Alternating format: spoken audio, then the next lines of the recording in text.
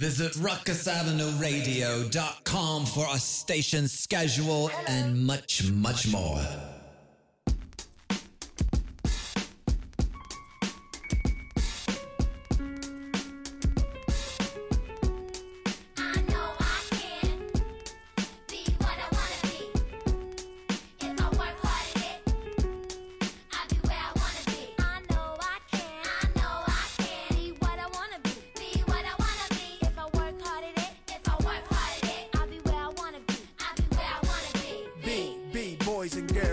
Up. You can be anything in the world, and God we trust. An architect, doctor, maybe an actress, but nothing comes easy. It takes much practice. Like I met a woman who's becoming a star. She was very beautiful, leaving people in awe. Singing songs, Lena Horne, but the younger version. Hung with the wrong person, got her strung on that heroin, cocaine, sniffing up drugs, all in the nose. Could have died so young, now looks ugly and old. No fun, cause now when she reaches for hugs, people hold their breath, cause she smells of corrosion and death. Watch the company you keep and the crowd you bring, cause they came to do drugs and you came to sing. So if you're gonna be the best, I'ma tell you how. Put your hand in the air and take the vow. I know I can, I know I can be what I wanna be, what I wanna be. If I work hard at it, If I work hard at it, I'll be where I wanna be. I'll be where I wanna be. I know I can, I know I can be what I wanna be, what I wanna be. If I work hard at it, if I work hard at it, I'll be where I wanna be, I'll be where I wanna be. Boys and girls, listen again. This is for grown-looking girls who's only 10. The ones who watch videos and do what they see. As cute as can be, up in the club with fake ID. Careful, before you meet a man with HIV.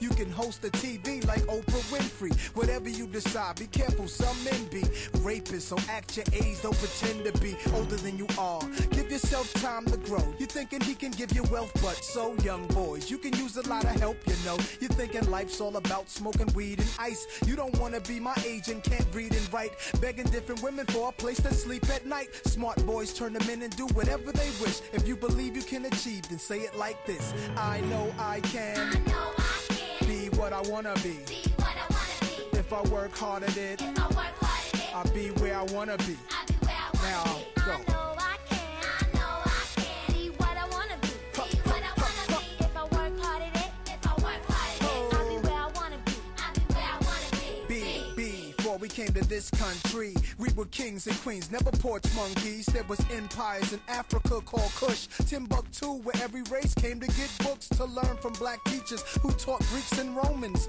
Asian Arabs, and gave them gold. When gold was converted to money, it all changed. Money then became empowerment for Europeans. The Persian military invaded. They heard about the gold, the teachings, and everything sacred. Africa was almost robbed naked. Slavery was money, so they began making slave ships. Egypt was the place that Alexander the Great went. He wasn't shocked that the mountains were black faces, shot up their nose to impose what basically still goes on today. You see, if the truth is told, the youth can grow. They'll learn to survive until they gain control. Nobody says you have to be gangsters, hoes. Read more, learn more, change the globe. Ghetto children, do your thing. Hold your head up, little man, you're a king. Young princess, when you get your wedding ring, your man is saying, she's my queen. I know I can, I know I can be what I wanna be, what I wanna be. If I work hard at it, If I work hard at it, I'll be where I wanna be. I'll be where I wanna be. I know I can, I know I can be what I wanna be, what I wanna be. If I work hard at it, if I work hard at it, I'll be where I wanna be, I'll be where I wanna be.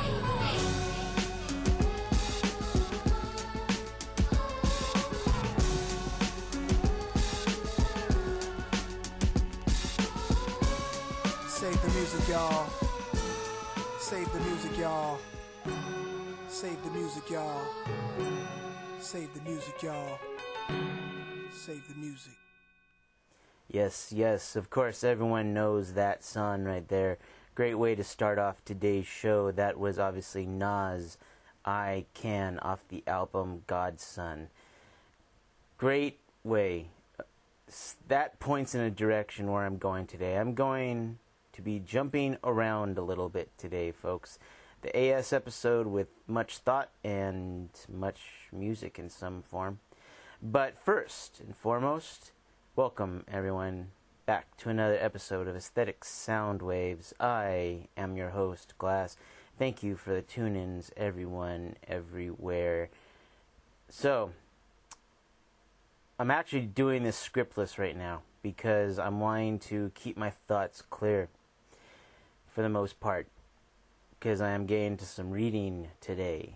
Definitely some reading. Something that we all could always do, and it is very important. More on that in a bit. But shout outs, of course. Ruckus Avenue Radio, Dash Radio, thank you for the association and sponsorship. Much appreciated. And of course, same goes for this proud support, Dilla's Delights, Uncle Herm, and everyone else, the whole Dilla's Delights crew that they all show. Thank you, much appreciated. Shout out big to Dilla's Delights, and of course the one and only Jay Dilla, right? So, that being said, folks, also City of Detroit, you know, I can't say enough. And world, thank you for wherever you're tuning in from. Much appreciated, especially in times like these. And that's kind of encompassing the show today. It doesn't take a genius, whether you have a TV or not, whether you have radio or just internet or whatever, to hear, read, and or see what's going on. So, really, first and foremost, I'm going to pose a question to you guys more than anything else. And I just want you to marinate on it. And you can still marinate on it after the show. But I want to throw this out, okay?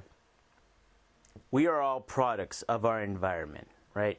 So, no matter what era we grow up in, no matter what environment we grow up in, we all have different perspectives from our own points of view in life, right? Whether good or bad. The question you pose to yourself is, especially in bad times like these, is do you allow yourself to still remain a product of that environment, that society? Or do you attempt to change being that product, right? Because obviously product is the end result of two combinations, right? Or whatever, however many that may be. And I'm going a little bit at this from a mathematical standpoint. But, you know, a product's not just a product. You know, you got quotient, you got sums, you got dividends, you got averages, right? See where I'm going with this? A product can change. It doesn't have to stay consistent based on the formula or the things it's given. Whatever you can think of that I'm trying to tell you, okay? That's my question to you guys today, though, okay? Is, and or maybe I should say, are we willing to be products of the same consistency and or of change? Right? So, that being said, I want to get into some reading today. And some thoughts, you know. As I said, this is a mix match show. This is kind of going back to season 1 of AS, where I was throwing a lot of idea and thought, season 1 and 2 actually, really into a big entanglement. So check it out. As most people already know, right, I'm really into history and a lot of other subjects. And there's a lot coming into this little play today. But I've been observing a lot what's going on, right? Just tons through this whole pandemic, through the riots, the protests, everything else, right? We are in a really odd time. I need not say that. It is like the Twilight Zone and everything else. But the few things I will say is, if you really think about what's going on right now, we have a clash of almost like two movements in history, or two periods of time, I should say. One And as I said, this is just coming from a standpoint because I'm, as I said, I'm intertwining this with moral message in the end. But one, if you really look at what's going on right now, we got a lot of elements of the French Revolution, right? I just want you to think about that and ponder upon it. If you haven't studied on the French Revolution and or watched it or whatever it may be, this is something you need to definitely look into, okay? Because the French Revolution pretty much made everything, you know, I don't think I have to say anymore, but this is where, if I fumble up on any of my words, right, I want you guys to look it up and say, hey, Glas, you messed up. And I'm going to take that and say, hey, my bad. You know what I mean? Historically, I said that wrong, but this is all from gathering of readings and watching certain documentaries and a lot of other things, right? Of course, take everything with a grain of salt. That being said, even in what you read. But back to point. Okay, little hint to all of us. So, this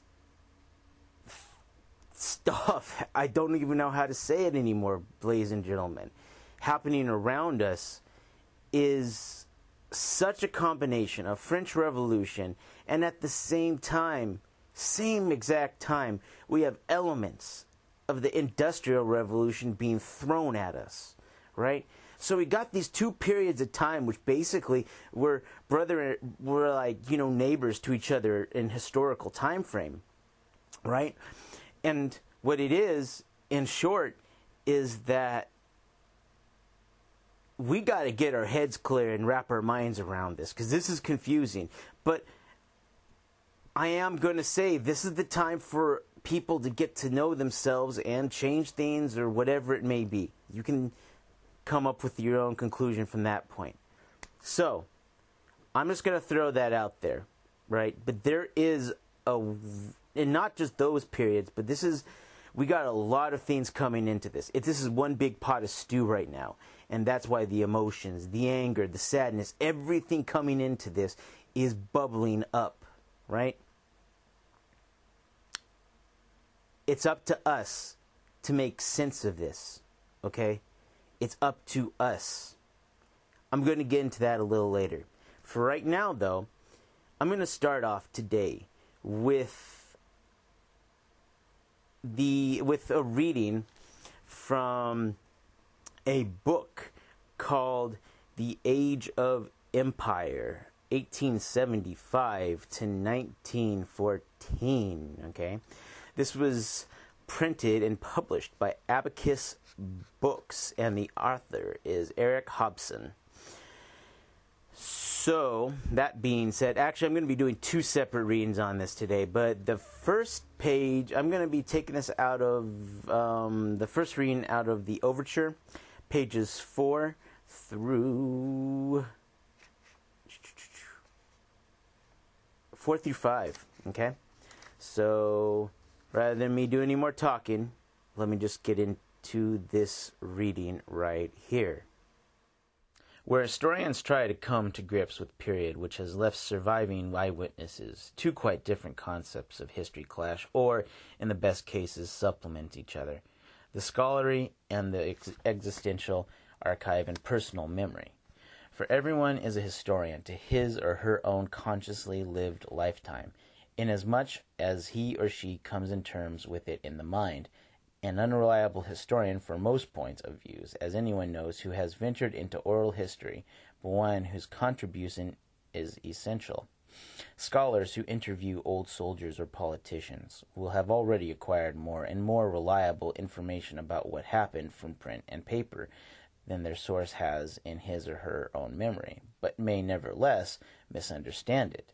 And unlike, say, the historian of the Crusades, the historian of the Second World War can be corrected by those who, remembering, shake their head and tell him or her, but it was not like that at all.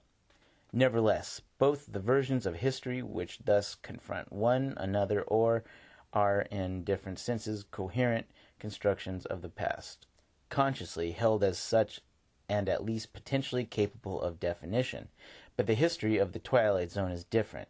It is itself incoherent, incompletely perceived image of the past, sometimes more shadowy, sometimes apparently precise, almost transmitted by a mixture of learning and second-hand memory, shaped by public and private tradition. For it is still part of us, but no longer quite within our personal reach. It forms something similar to those particolored ancient maps with unreliable outlines and white spaces, framed by monsters and symbols. The monsters and symbols are magnified by the modern mass media, because the very fact that the Twilight Zone is important to us makes it central also to their preoccupations. Isn't that interesting, though? And I love the point that's made there, is we are all historians. And that's actually quite beautiful, because I didn't go to a 4-year college, okay? I didn't get my degree in U.S. history and world history. I didn't get it. I got it from other sources. That's for another point in the show today. But for the main time being is I got it from the knowledge gathered around me, from my previous schooling, so forth, right? But regardless, if one has a degree in, social sciences, or if one's just a regular cat from place X, right? We're all historians. We are all making our mark, having our voice heard, making it known what is going on in our times, our recordings, our documentaries, our writings. Very interesting to think about. And I think it's cool, because we are all historians, and therefore we have a job to do. And this will continue on with humanity till our end and whatever, right? But we have the job of making it known to people what is going on now, what went on in the past, and is going to happen in the future, okay? You, me, the person next to everyone else, we all make history. It's not just one individual. They may make a greater impact than some, but we all make it. So, I have to give a backdrop first. As most people know at this point, my dad is from South America, okay? He is pretty much the description, or was. He passed away many, many years ago. But he grew up in a part of South America where he was legitimately what you would call a slum kid. When you Google up the pictures in Brazil, Peru, Colombia, where you see the shanty towns, right? A legit slum. And world sense, you know what I mean. And of course that definition changes almost everywhere you go, you know what I mean. But regardless, a slum is a slum no matter where you live, right?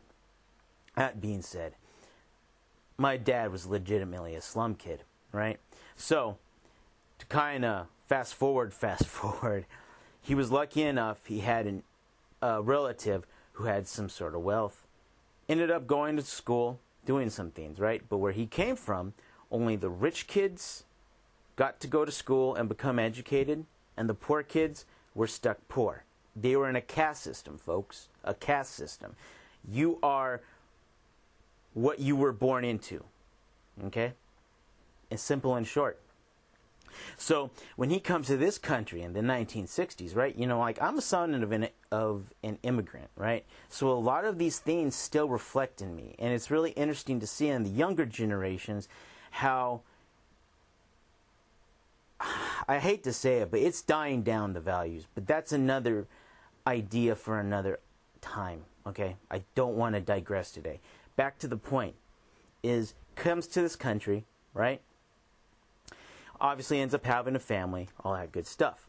So, when I was a kid, one of the things that was really, really pressed on us was education. Educate yourselves. And what he meant by education was stimulating the brain, teaching your brain, giving yourself knowledge, right? Because, and he would always beat this into our heads, like I said before already, he would say directly to us, where I'm from, only the rich kids go to school. The poor kids can't go to school. It costs money. Okay? So you're stuck. You're screwed, folks. And so because of that, regardless of how messed up our education system is here in this country, in which it has a lot of flaws, but that's, once again, another show right now for another time. Okay? Regardless, he said he realized that his kids had a free education and that we have a way out of this. Okay? To break away from that so-called caste system, and we can rise up and make ourselves better. Okay? And so because of that, education was always pushed on us very hard, you know. I could give stories, but we had tons of books in our house. TV was something that was never turned on that much, if not at all, really, you know. So, and even then, without me going into a rant, he knew that education in later years cost, you know. And so, even the littlest form of education, okay, this is where it breaks down into the almost metaphysical side of education. But in short, it's almost like, I'm sorry, I'm collecting my thoughts here, but it doesn't matter where you went, if you went to a 4-year college, if you went to a community college, if you went to a technical school, it doesn't matter. Education to know, to stay above. Because one way to knock it to the system, folks, is to prove to people, governmental systems, all these other things, is to show them that we are on their say level, that we know what's going on, that we understand what's going on. Because to stay ignorant, numb, and dumb is not an answer. So, this next part I read you actually comes out of 2 sources. I forgot about this. But I'm going to read you a little bit of history on libraries. Why? Because libraries have been such an essential focus on my end since I've been a kid. I can remember being in elementary school, going, what grade was that? I want to say 2nd, 3rd grade. I can't remember. I'm going to say 3rd. But moral story is, I would go into the library at lunchtime and just read. Right? I've always been a library nerd. But folks, I didn't go to Harvard. I didn't go to Yale. You know, I didn't go to any 4-year college. I went to technical college to learn how to work on diesel trucks. I was an automotive technician, okay? I'm an average Joe like the rest of us. I'm nothing special, okay? None of us are. We're all the same. But I always carried that same level of knowing, stay up and above. Whether it be for yourself, your family, your community, whatever, right? So, that being said, we need to take advantage of all the free given knowledge that is established to us through many different sources, not just libraries, but other ways, folks, other ways. Whether it be, it doesn't even have to be books. Moral story is, even though I'm hating up on libraries, because libraries are so essential, they're not just there for your internet so you can go look up on Facebook how many likes you got, right? Forget that. Likes don't mean, I was going to use a cuss word. Likes don't mean anything. Action means something. You can like something, but if you don't act on that like, it's worthless. Sorry, I'm getting a little riled up. But what I'm saying is, okay, utilize the tools given to us There's so much stored at these places, wherever we live. Teach yourself. Gather knowledge. You don't have to be educated and go to Barnes & Noble or wherever. You know what I mean? In other words, a bookstore. It doesn't have to be just a bookstore you go to buy. We have libraries for a reason. They are meant, and I'm going to get into this in a second, but they are meant there for us to gather knowledge. So, I'm not going to beat a horse to death, folks. But that's my little spiel before I delve into the history of libraries today, or at least for this section. So, let me give you a brief history of libraries, right? Sources where I got this one from. Yes, in Wikipedia, I know. But, you know, as I said, once again, take everything with a grain of salt. But you can look this up on other places, and we're all intelligent folk out there. You know, we can decipher all these things ourselves. So let me just give it to you straight. Libraries have many purposes. Actually, hold on. Source in wikipedia.org wiki / Epic of Gilgamesh and History of Libraries, actually. This is kind of a combo of themes I was looking up. These are my side notes. Libraries have many purposes. Some of the main are to organize and collect documents, government records, and books. In other words, knowledge. First libraries started in 5000 BC in Southwest Asia, started in the Fertile Crescent, aka the cradle of civilization. Writing was first established in that same area in 3000 BC. That area stretched from Mesopotamia to the Nile of Africa. The Epic of Gilgamesh. If you haven't read it before, folks, I highly suggest you read that for an interesting read. Back to point. Is one of the earliest works of written literature, recorded on clay tablets. It was found in an old Sumerian library in the 1850s, Akkadian version. That dated back to 2100 BC. Library of Alexandria, and of course the libraries of Kush too. And this is the reason why I really want to start the show off with I Can. Because Nas hits at such a point, and in general, that is well accepted and known at this point. But Library of Alexandria was one of the largest and most important libraries in the ancient world. Alexandria was known and regarded as the capital of knowledge and learning. Roman Emperor Aurelian, 272 AD, fought for control over Alexandria. Most of the city was burned and destroyed. This included the library. And, of course, this was also the libraries and in Kush, too, of course. But as we know, Kush is Ethiopia, or as the real name goes, Ethiopia, was part of the Egyptian Empire during this same time. Right? Now, as we all know, philosophers were going to Alexandria to learn where some of the original ideas of philosophy were popping out. Not just philosophy, but magnitudes of information, of intellect, right? And they were teaching people, they were teaching people these things. And of course, even before Alexandria was burned, at some point due to political upheaval and corruptness, it started falling.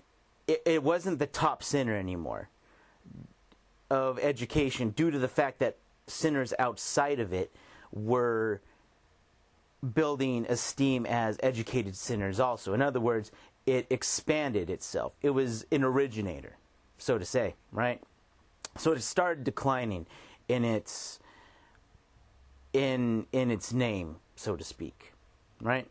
But basically, in short, when that library burned down, or when it was destroyed, so was the knowledge. But it wasn't just the knowledge that was burned. A lot of that was taken. Scrolls, a lot of stuff was ransacked from that library and taken over to the Greek and European countries and then retranslated as their own things. Example, Herodotus, he was a student of Alexandria, okay? I could get further into this, but I won't today. But Herodotus, obviously known for his grand ideas of philosophy, but he himself was a student there. So, something to think about, folks. These things play such an essential key form in us as people, right? Now, that's just the brief history I have written right there. In the Industrial Revolution, things start to change up more. Now, I'm going to be reading out of The Age of Empire. Let me look at what page this is. And, I'll get to this in a second. This part. Page 19, out of the Centurion Revolution. Okay. So, let me get into this reading. Start. As for high culture, the world of white settlement overseas still remained overwhelmingly dependent on the old continent, and this was even more obviously so among the tiny educated elites of the non-white societies, insofar as these took the West as their model. Economically, Russia could not begin to compare with the headlong growth and wealth of the USA. Culturally, the Russia of Dostoevsky, 1821 to 1881, Tolstoy, 1828 to 1910, Chekhov, 1860 to 1904, of Tchaikovsky, 1840 to 1893, Borodin, 1834 to 1887, and Rimsky-Korsakov, 1844 to 1908, was a great power with the USA of Mark Twain, 1835 to 1910, and Walt Whitman, 1819 to 1892, was not even if we throw in Henry James, 1843 to 1916, who had long since immigrated to a more congenial atmosphere of Britain. European culture and intellectual life still belonged mainly to a minority of the prosperous and educated, and was adapted to functioning admirably in for such a milieu. The contribution of liberalism and the ideological left beyond it was to call for the achievements of this elite culture to be made freely accessible to all. The museum and the free library were its characteristic achievements. American culture, more democratic and egalitarian, did not come into its own until the era of mass culture in the 20th century. For the time being, even in matters so closely geared to technical progress as the sciences, the USA still lagged not only behind the Germans and the British, but even behind the small Netherlands to judge the geographical distribution of Nobel Prizes in their first quarter century. And so, ladies and gentlemen, everything summed up, right? Not everything, but this part, libraries, or in general knowledge, equals mental wealth for us all, for whatever cause we may need that for ourselves and others, so forth and so on. Obviously, we have access to this. Use it. Use it. That's all I'm saying. Because without it, we have nothing to fight with. Think about that. Okay, so I'm just going to get right into this next part. I'm going to be giving you some more reading. Good story here. Very well written. Very well. It makes the mind imagine. And not just imagine, but think. So this is taken out of a 1969 issue, August, I should say, of Science Fiction Analog. You already know I like these magazines, so I read out of these. Shout out to Analog. I love these things. Especially the old ones. But the story I'm going to read to you is actually the ending part, page, I want to get to exactly, excuse me for a second, starting at page 64. all the way to 69. Okay, so this comes out a story called The Time Sweepers by Keith Laumer. Great story. If you have not read this, highly suggest it if you can. If not, I don't know, find a way to figure out how to shoot it out to you guys. But regardless, very well written, and I think this sums up and also says so much about us as people. So, let me just get straight into this. Start. Aside from the fact that nothing encased in an eddy shield like the one that followed me to operate in null time could move here, the intrusion wasn't too surprising. I had been expecting a visitor from some sort. The situation almost demanded it. He came through the door, a tall, fine-featured, totally hairless man, elegantly dressed in a scarlet suit with deep purple brocaded designs worked all over it, like eels coiling through seaweed. He gave the room one of those flick-flick glances that prints the whole picture on the brain to 10 decimals in 1 millisecond gestalt. Nodded to me as if I were a casual acquaintance encountered in the street. "You are very efficient," he said. He spoke with no discernible accent, but rather a strange rhythm to his speech, as if perhaps he was accustomed to talking a lot faster. His voice was calm, a nice, musical baritone. "Up to this point, we approve your actions. However, to carry your mission further would be to create a ninth-order probability vortex. You will understand the implications of this fact." "Maybe I do, and maybe I don't," I hedged. "Who are you? How did you get in here? This enclave is double-sealed." "I think we should deal from the outset on this basis of complete candor," the man in red said. "I know your identity, your mission. My knowledge should make it plain that I represent a still later era than your own, and that our judgment overrides your principles." I grunted.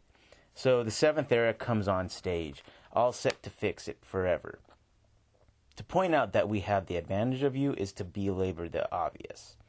"Uh-huh. But what makes you think another set of vigilantes won't land on your tail to fix your fixing?" "There will be no later time sweep," Red said. "Ours is the final intervention. Through several seventh-era efforts, the temporal structure will be restored, and not only to stability, but will be reinforced by the diffusion of an entire spectrum of redundant entropic vectors." I nodded. "I see. You're improving on nature by grafting all threads of unrealized history back into the main stem. Doesn't it strike you that's just the kind of tampering time sweep set out to undo?" "I live in an era that has already begun to reap the benefits of temporal reinforcement," he said firmly. "We exist in a state of vitality and vigor that prior eras could only dimly sense in moments of exaltation. You're kidding yourselves. Opening up a whole new order of meddling just opens up a whole new order of problems. Our calculations indicate otherwise. Now, did you ever stop to think that there might be a natural evolution process at work here, and that you're aborting it? That the mind of man might be developing toward a point where it will expand into new conceptual levels, and that when it does, it will need a matrix of outlying probability strata to support it? That you're fattening yourselves on the seed grain of the far future?" For the first time, the man in red lost a little bit of his cool, but only for an instant. "Invalid," he said. "The fact no later era has stepped in to interfere is the best evidence that ours is the final sweep. Suppose a later era did step in. What form do you think their interference would take?" He gave me a flat look. "It would certainly not take the form of a sixth-era agent busily erasing data from the third and fourth era records," he said. "You're right," I said. "It wouldn't." "Then what—" He started in a reasonable tone and checked himself. An idea was beginning to get through. "You," he said, "you're not—" And before I could confirm or deny, he vanished. The human mind is a pattern, nothing more. The first dim flicker of awareness is evolving for forebrain, and Australopithecus carried the pattern in embryo, and down through all the ages as the human neutral engine increased in power and complexity, gained control of its environment in its geometrically expanding increments. The pattern never varied. Man clings to his self-orientation at the psychological center of the universe. He can face any challenge within that framework, suffer any loss, endure any hardship, so long as the structure remains intact. Without it, he's a mind adrift in a trackless infinity, lacking any scale against which to measure his losses, his aspirations, his victories. Even when the light of this intellect shows him that the structure is the product of his own mind, that infinity knows no scale, and eternity no duration, still he clings to his self, non-self concept, as a philosopher clings to a life he knows must end, to his ideals he knows that are ephemeral, to causes he knows will be forgotten. The man in red was a product of a mighty culture, based over 50,000 years in the future, of the next central, itself 10 millennia advanced over the first-time explorers of the old era. He knew, with all the awareness of a superbly trained intelligence, that the presence of a later era operative invalidated forever his secure image of the continuum and his people's role therein. But like the ground ape scuttling to escape the leap of a great cat, his instinctive response to the threat to his most cherished illusion was to go to earth. Where I went, I would have to follow him. Regretfully, I stripped away layer on layer of inhibitive conditioning, feeling the impact of ascending orders of awareness smashing down on me like a tangible rockfall. I saw the immaculate precision of the next built chamber disintegrate into the shabby makeshift that it was, saw the glittering complexity of the instruments dwindle in my sight until it appeared as no more than the crude mud images of a river tribesman or the shiny trash in a jackdaw's nest. I felt the multi-ordinal universe unfold around me, sensed the layer planted underfoot, apprehended expanding space, dust clotted, felt the sweep of suns in their orbits, knew once again the rhythm of galactic creation and dissolution, grasped and held, poised in my mind, the interlocking conceptions of time, space, future, is and or is not.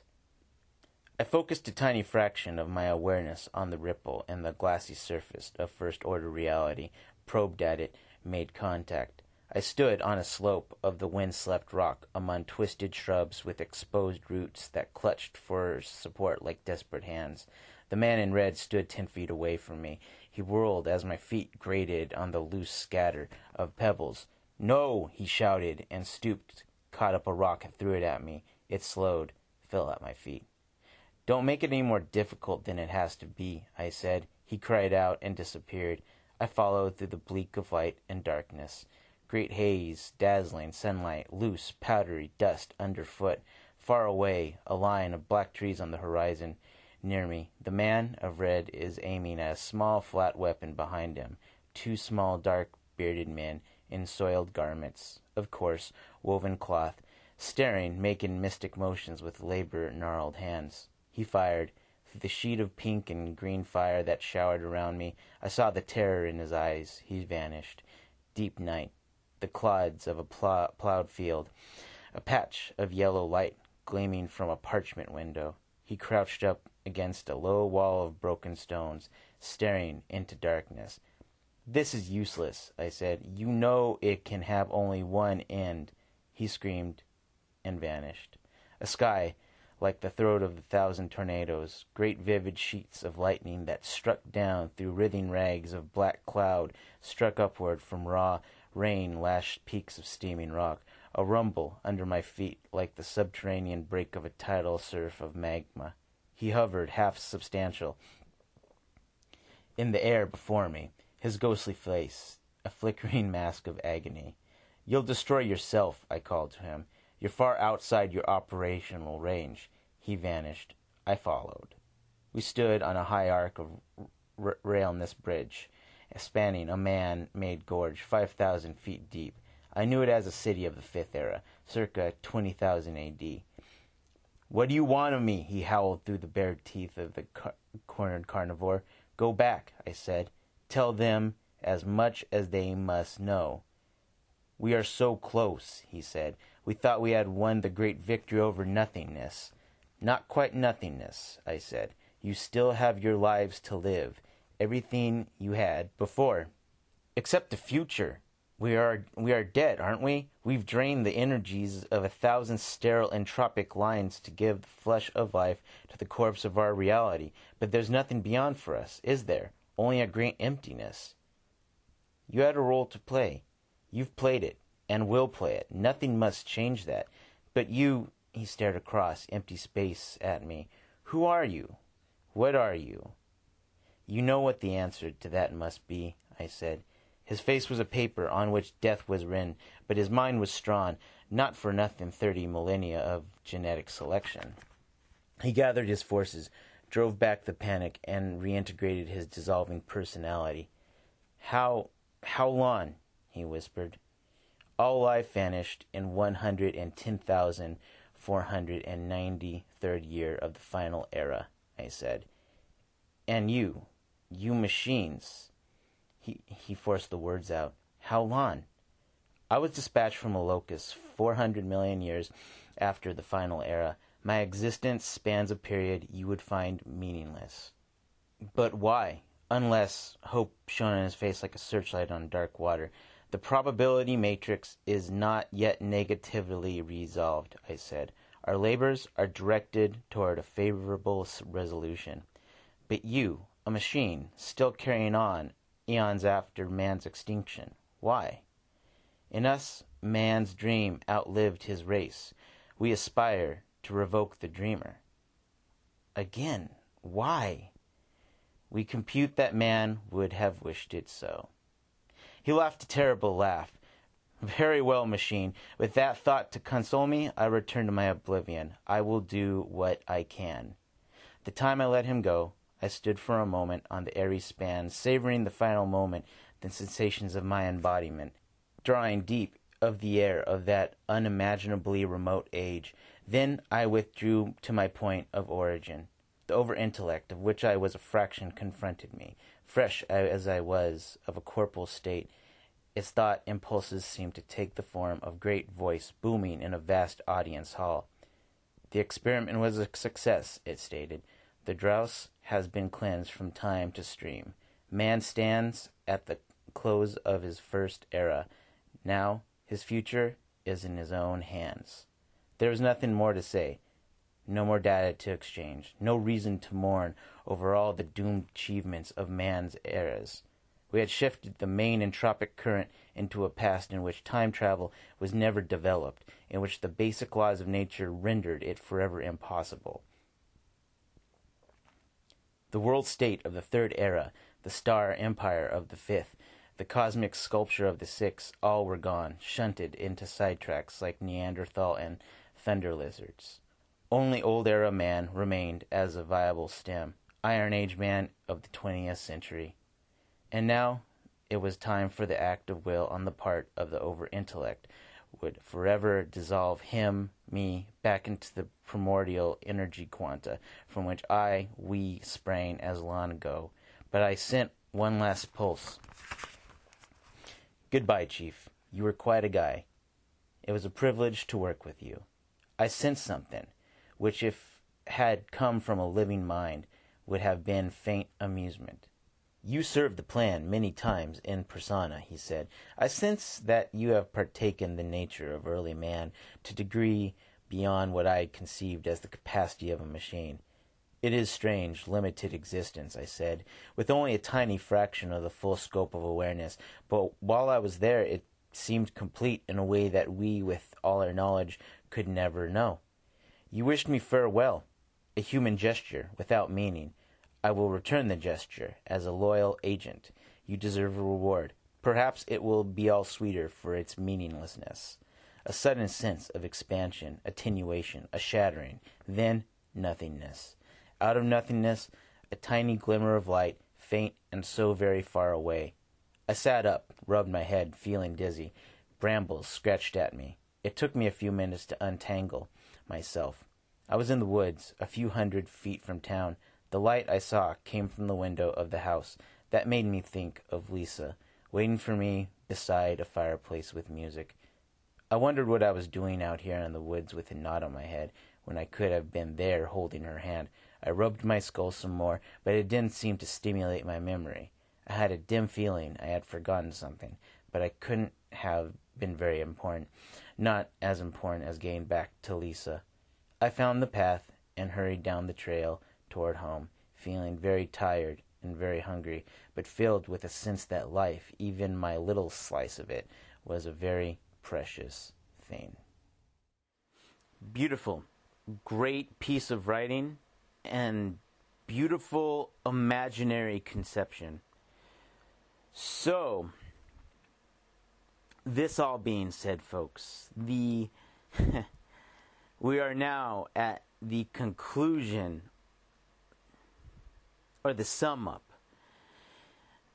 of AS today. I don't think I have to define to you the point of this story, but it's a beautiful, beautiful, amazing idea and concept, to leave you with today. And that is this. We are the manifestors. We are the history makers. We are the educators.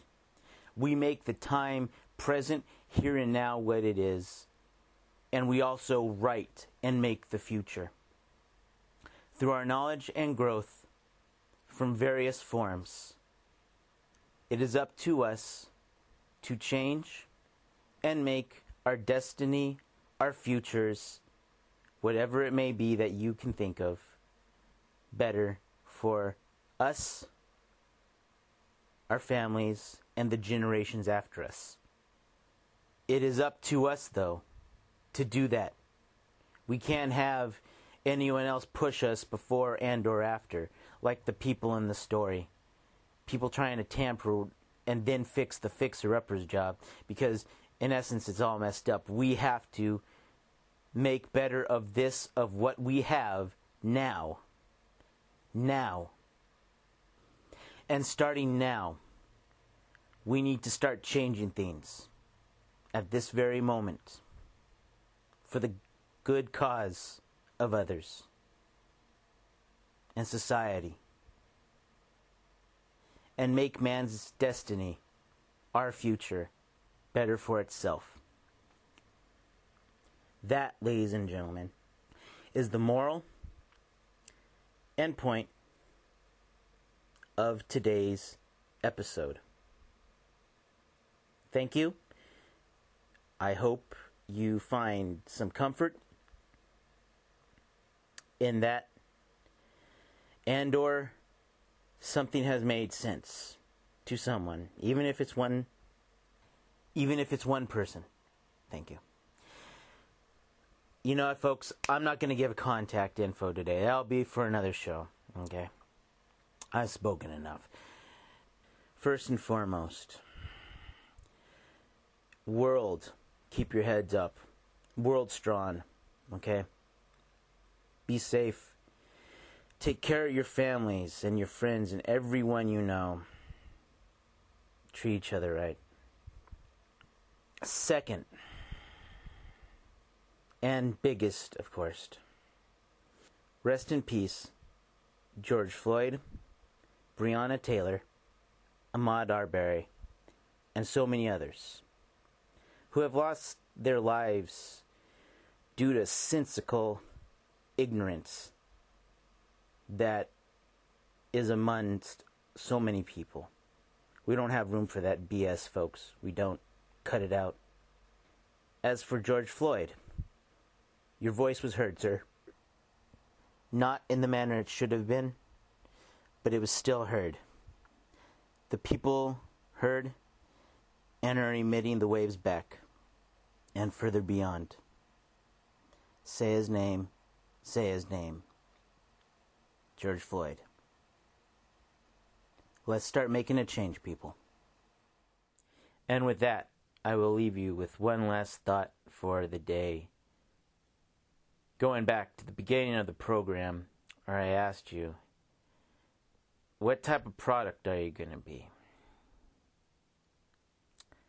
going to be a product of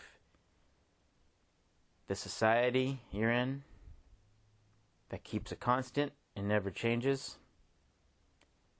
Or are you going to be the product of change? You decide. I'm your host. I can't tell you what to do. But in the end, what you do makes a mark and makes an impression on the world. Be a product, people. Be a product for good. Thank you. Thank you for hearing me today. For our outro song today, I'm going to take us out with Bob Marley and the Wailers off the album Legend, Redemption Song. It is right to play this song in this time. Till next wave, this is your man, Glas, signing out. Be safe, everyone. Have a good day.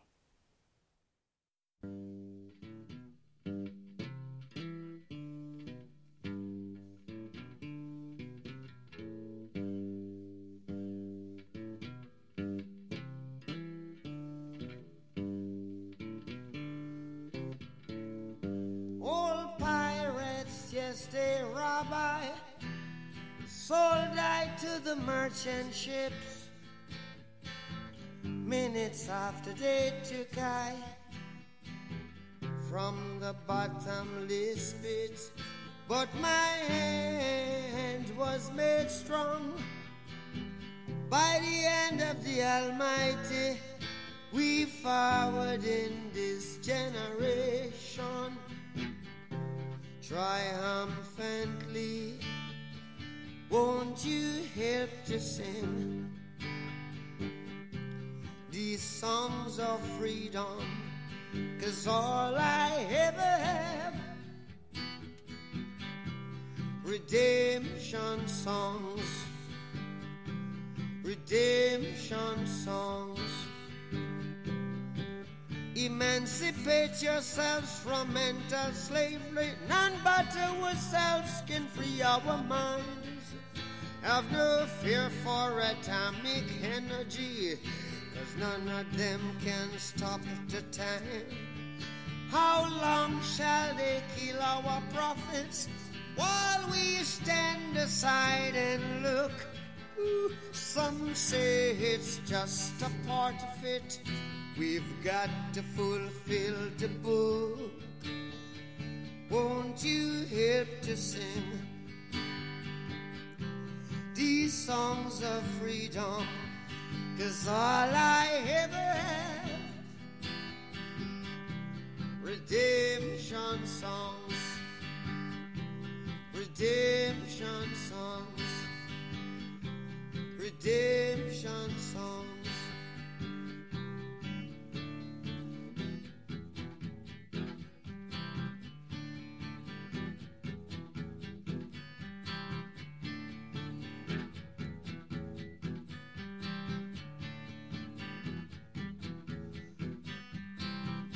Emancipate yourselves from mental slavery.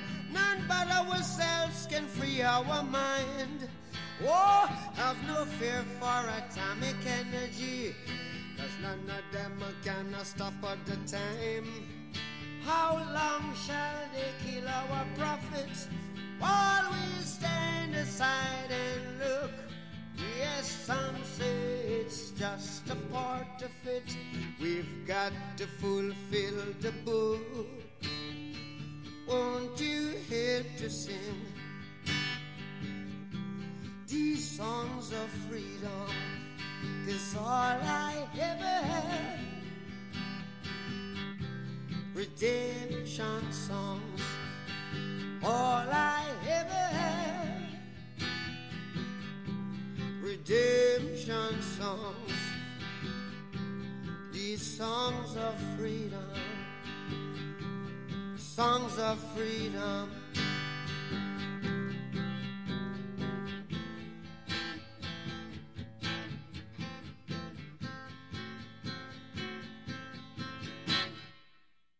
Find us on Instagram Instagram, Facebook, and Twitter for the latest on Ruckus Avenue Radio.